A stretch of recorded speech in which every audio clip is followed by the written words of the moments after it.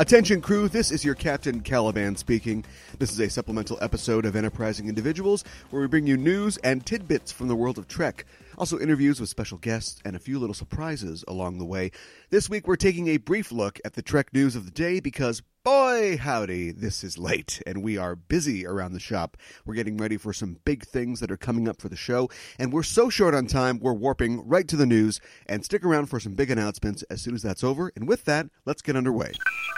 Let's begin with our customary update on Discovery News. Alex Kurtzman, producer on Star Trek Discovery, took time out from his busy schedule of destroying another cinematic universe, namely Universal Studios' Dark Universe, to do a fawning softball review promoting his new film, The Mummy, and to eventually answer some questions related to the upcoming Star Trek show. There's still no announced release date outside of fall 2017, so that's bad news. But we did get some good news from this terrible, almost childishly inept writer-director. Kurtzman was asked about diversity in the series, whether the newest show in the Star Trek television franchise would continue to embody the franchise's commitment to portraying a crew of different races, faiths, nationalities, and orientations all working together. Unlike Kurtzman's feature films, where a white guy convinces another white guy that he just might be the best white guy who ever white guyed, and then he joins up with some other white guys, and they go to space to fight, some white guys. But like Australian white guys, ick.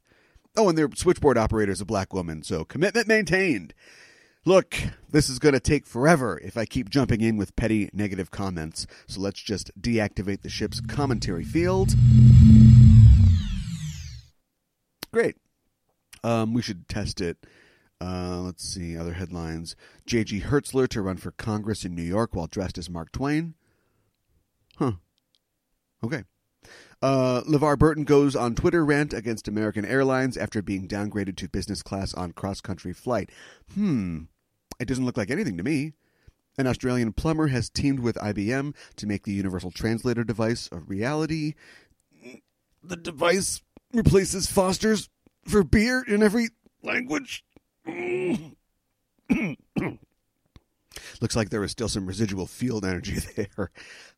Anyway, when asked if Discovery, which is set to feature an openly gay character, Lieutenant Stamets, not sure on that one still, played by Rent actor Anthony Rapp, would be committed to pushing the envelope of representation, particularly in the realm of orientation, Kurtzman literally said, "You don't have to worry about that." He went on to say, quote, "It would be foolish of us to not only ignore it, but to not take advantage of the fact that that's how people are consuming stories, and they're hungrier for more complicated stories. What would have been a taboo subject 10 to 15 years ago is now everywhere, and that's a beautiful thing," end quote. So there you go. If I was still able to comment on these stories, I believe my response would be, cancel the assassin droids. This guy seems to be a decent human being. If not a writer or director, but I'm not able to do that. Kurtzman was asked for an update and an explanation of the continued delays in Discovery production and said, quote, "We postponed our schedule because the truth is we did not want to put out something that was subpar.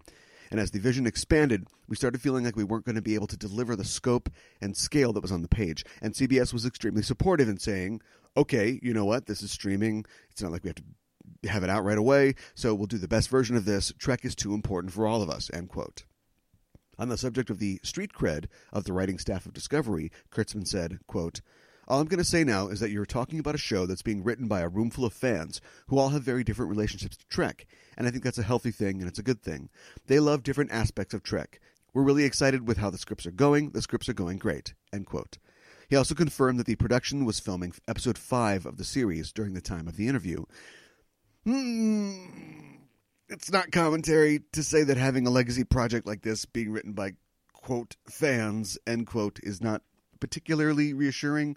I mean, Larry Niven wasn't a Star Trek fan. Harlan Ellison wasn't a Star Trek fan. DC Fontana, she was probably a fan of having a job, but she made Star Trek what it is with no map to lead the way. So if I could comment on this, I'd say, you do you, Discovery Writers Room. Play jazz. Don't deliver Star Trek drag or Star Trek fanfic on this one. Discover something. Okay, so big announcements. This isn't all new information, but some of it bears repeating. We are extremely excited here at the show to announce that we will be taping our first live episode of the show this July at Convergence Con in the Twin Cities. It's a big event, and for that reason, we need a big thing to talk about, and that thing is Star Trek II: The Wrath of Khan. Yes, it's our first movie that we're covering on the show, and we need a panel of special guests to do it. So we've got Trek author William Leisner, author and comedian Patrick Tomlinson, comic book artist Christopher Jones, and author and Convergence guest of honor Naomi Kritzer. That is quite the lineup, and together we're going to take the amazing movie Wrath of Khan and turn it inside out. Like Khan, we're going wild. We slit their throats. We want to tear the place apart. Okay, maybe that's too far, but we are going to have a conversation that is simultaneously insightful and hilarious in the enterprising individual style. Tickets for the con are still available at www.convergence-con.org. So if you're going to be in the Twin Cities area, I definitely recommend you come join us on July 7th at 8:30 p.m. It's going to be an amazing time, and I should mention that I will be conducting interviews with some of the featured guests at Convergence, many of whom worked on and even starred in some of these Star Trek series. So stay tuned to the show in coming weeks to find out more about that. And if you're going to miss us at Convergence, you can find out just how amazing it was by listening to our special live episode, which will be available to our intrepid Patreon subscribers. Look us up at patreon.com/EISTpod. Join today for as little as $1, and you get access to exclusive patron content, including our upcoming Wrath of Khan live show and additional upcoming live shows, plus episode reviews and commentary. As I've been producing episodes with some of our guests, I'm beginning to realize that I'm pretty well versed in the original series and, of course, in TNG, but I'm finding that I keep having to be reminded about all the cool things that happened in DS9. So I am starting a rewatch of the entirety of Deep Space Nine, and I will be blogging and commenting on that experience for Patreon subscribers. Come find out what I really think about what many call the best Trek series. You can get access to that, the live shows, and possibly many other prizes and perks, like being added to our crew roster or receiving your own personalized red shirt death by signing up with us at patreon.com/EISTpod. Anything you can contribute would be appreciated and would help keep us flying. Remember, listeners, you can join in on the conversation. Just go to facebook.com/EISTpod or find us at EISTpod on Twitter or through our social media links on enterprisingindividuals.com. You can also reach the show at EISTpod@gmail.com with feedback and suggestions, or to just say hello. We're waiting to receive your transmission. Announcements, more announcements. One of the best parts of this job is that I get to interview and talk with many of the people who have been instrumental in bringing Trek to our screens. And recently, I had the immense fortune of speaking with two people who, in a very real way, are responsible for all of this. Every year of Trek going forward. Star Trek The Motion Picture, Star Trek Discovery, you hearing my voice, Shatner having a million horses, all of it. I recently sat down, well over the phone, with Bijo and John Trimble, the legendary fans who organized the letter-writing campaign that saved Star Trek from cancellation after its second season. We had an amazing conversation that spanned their involvement with Trek, the early days of fandom and conventions, Bijo's books, The Star Trek Concordance and On the Good Ship Enterprise, what they think of the new films and Discovery, so much stuff. That interview will be essentially the entirety of our next supplemental show. So please tune in 2 weeks for that, and thanks so much to the Trimbles for donating their time to us. And nothing can top that, really, but I'll add something else just for kicks.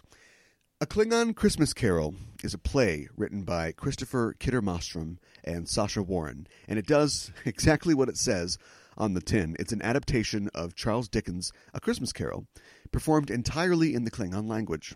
It's been around for about 10 years now, and it's been performed all over the nation, and this Christmas, I will be directing the Historic Mounds Theater's production of Klingon Christmas Carol in St. Paul, Minnesota. It's a funny show, and it's a touching show, too, featuring a whole mess of Klingons in full costumes, plus cameos by a few other Trek aliens as well. It's suitable for the entire family, as long as they can read the on-screen subtitles that are provided, or I don't know, maybe your kid's a Klingon language prodigy, and then in that case, have them audition for the show, please. We could use them. If you live in the Twin Cities area, please check it out at moundstheater.org.